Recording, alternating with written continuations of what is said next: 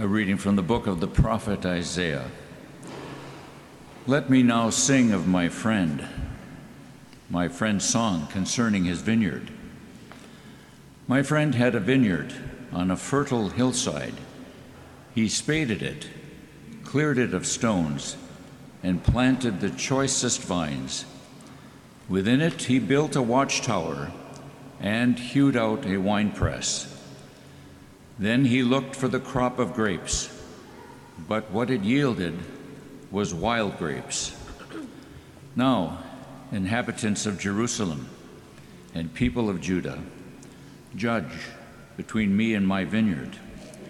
What more was there to do for my vineyard that I had not done? Why, when I looked for the crop of grapes, did it bring forth wild grapes? Now, I will let you know what I mean to do with my vineyard. Take away its hedge, give it to grazing, break through its wall. Let it be trampled. Yes, I will make it a ruin. It shall not be pruned or hoed, but overgrown with thorns and briars. I will command the clouds not to send rain upon it. The vineyard of the Lord of hosts is the house of Israel, and the people of Judah are his cherished plant. He looked for judgment, but see, bloodshed, for justice, but hark the outcry. The word of the Lord.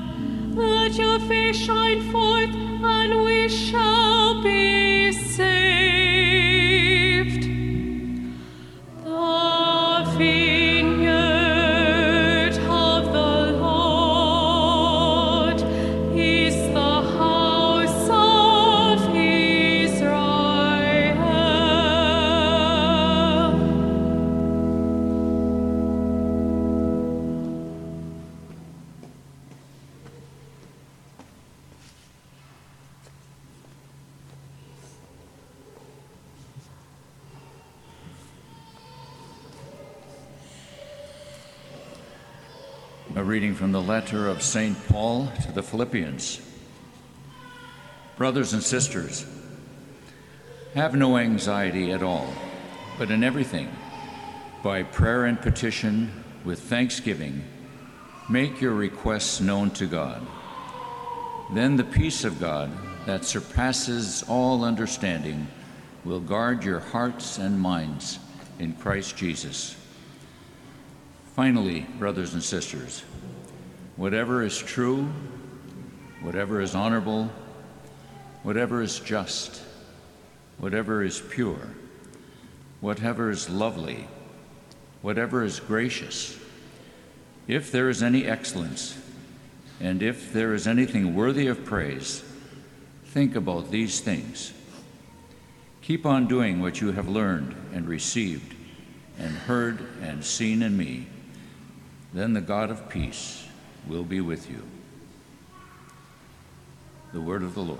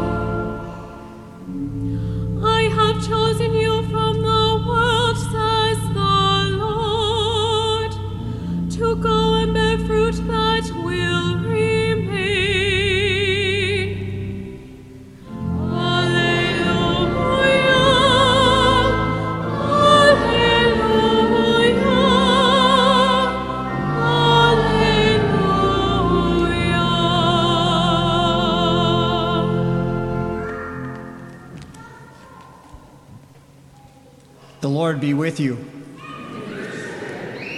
A reading from the Holy Gospel according to Mathew. Jesus said to the chief priests and the elders of the people, "Hear another parable. There was a landowner who planted a vineyard, put a hedge around it, dug a winepress in it, and built a tower. Then he leased it to tenants and went on a journey. When vintage time drew near, he sent his servants to the tenants to obtain his produce. But the tenants seized the servants, and one they beat, another they killed, and a third they stoned. Again he sent other servants, more numerous than the first ones, but they treated them in the same way. Finally, he sent his son to them, thinking, 'They will respect my son.' But when the tenants saw the son, they said to one another, 'This is the heir. Come, let us kill him and acquire his inheritance.' They seized him, threw him out of the vineyard, and killed him. What will the owner of the vineyard do to those tenants when he comes?" They answered, "He will put those wretched men to a wretched death and lease his vineyard to other tenants who will give him the produce at the proper times." Jesus said to them, "Do you never read in the scriptures, 'The stone that the builders rejected has become the cornerstone? By the Lord has this been done, and it is wonderful in our eyes?' Therefore I say to you, the kingdom of God will be taken away from you and given to a people that will produce its fruit." The Gospel of the Lord.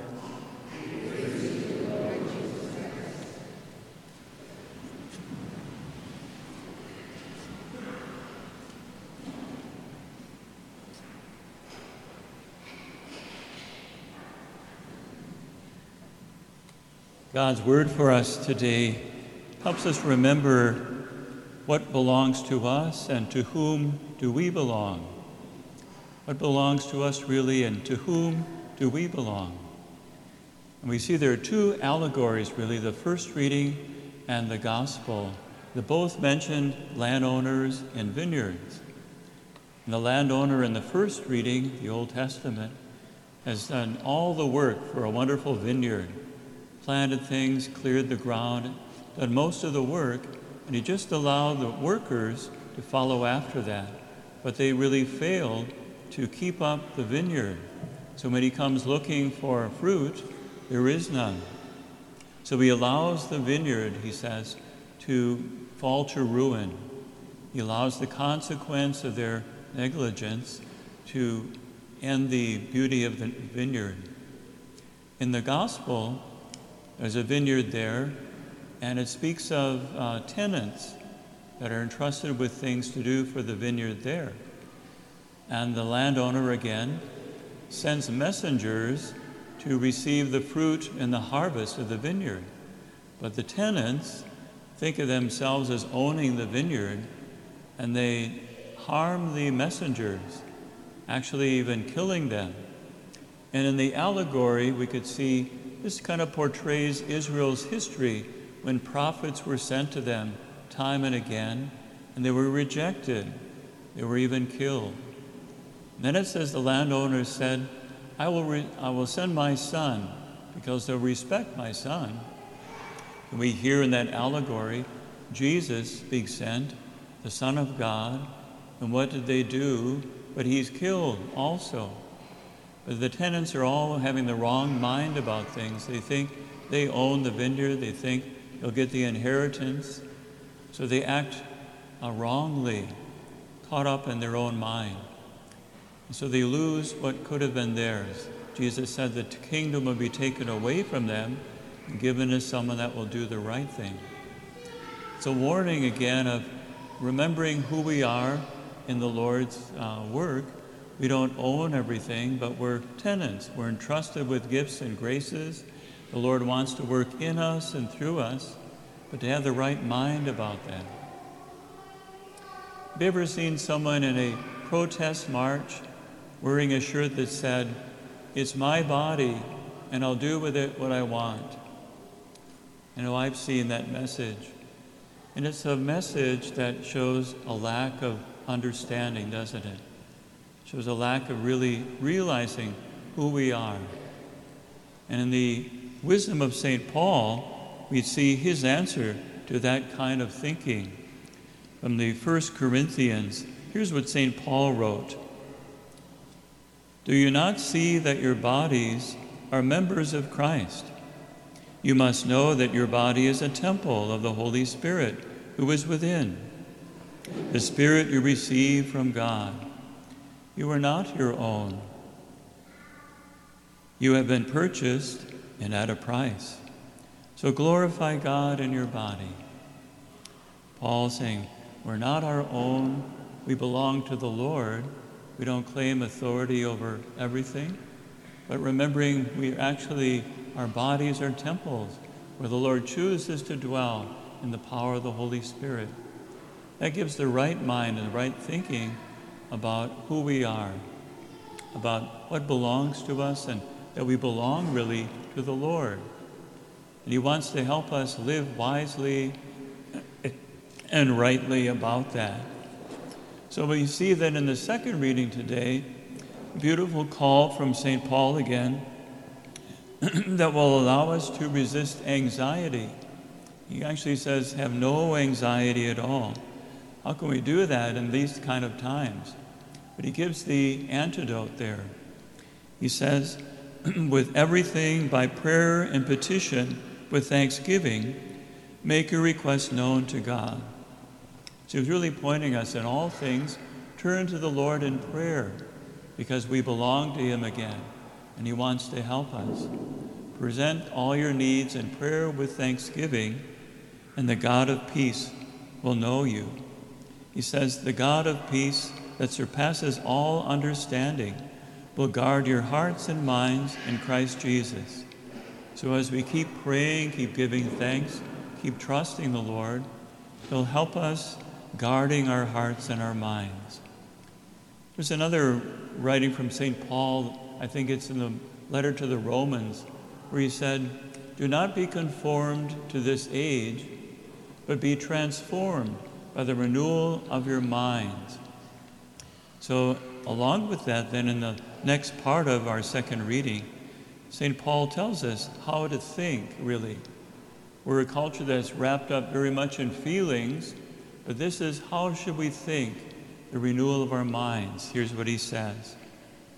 "Whatever is true, whatever is honorable, whatever is just, whatever is pure, whatever is lovely, whatever is gracious, if there is any excellence, if there is anything worthy of praise, think about these things.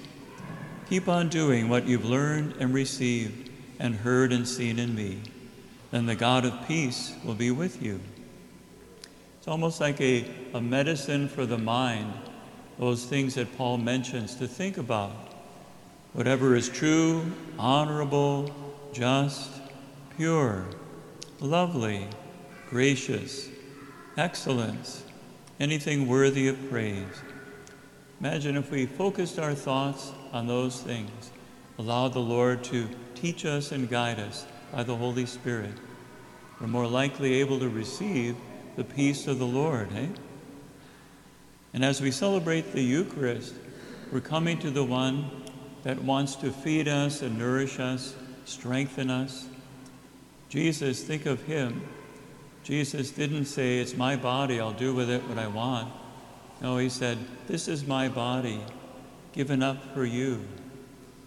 So think about that as we come to the Eucharist, how we can receive from the Lord the peace he wants to give by saying in our own way, "Lord, I give my body to you. I offer myself to you on the altar with you, that you can do with me what you will." And we might think then, too, about beautiful wisdom from St. Augustine, where he said, "Receive who you are, become what you receive. Receive who you are, become what you receive."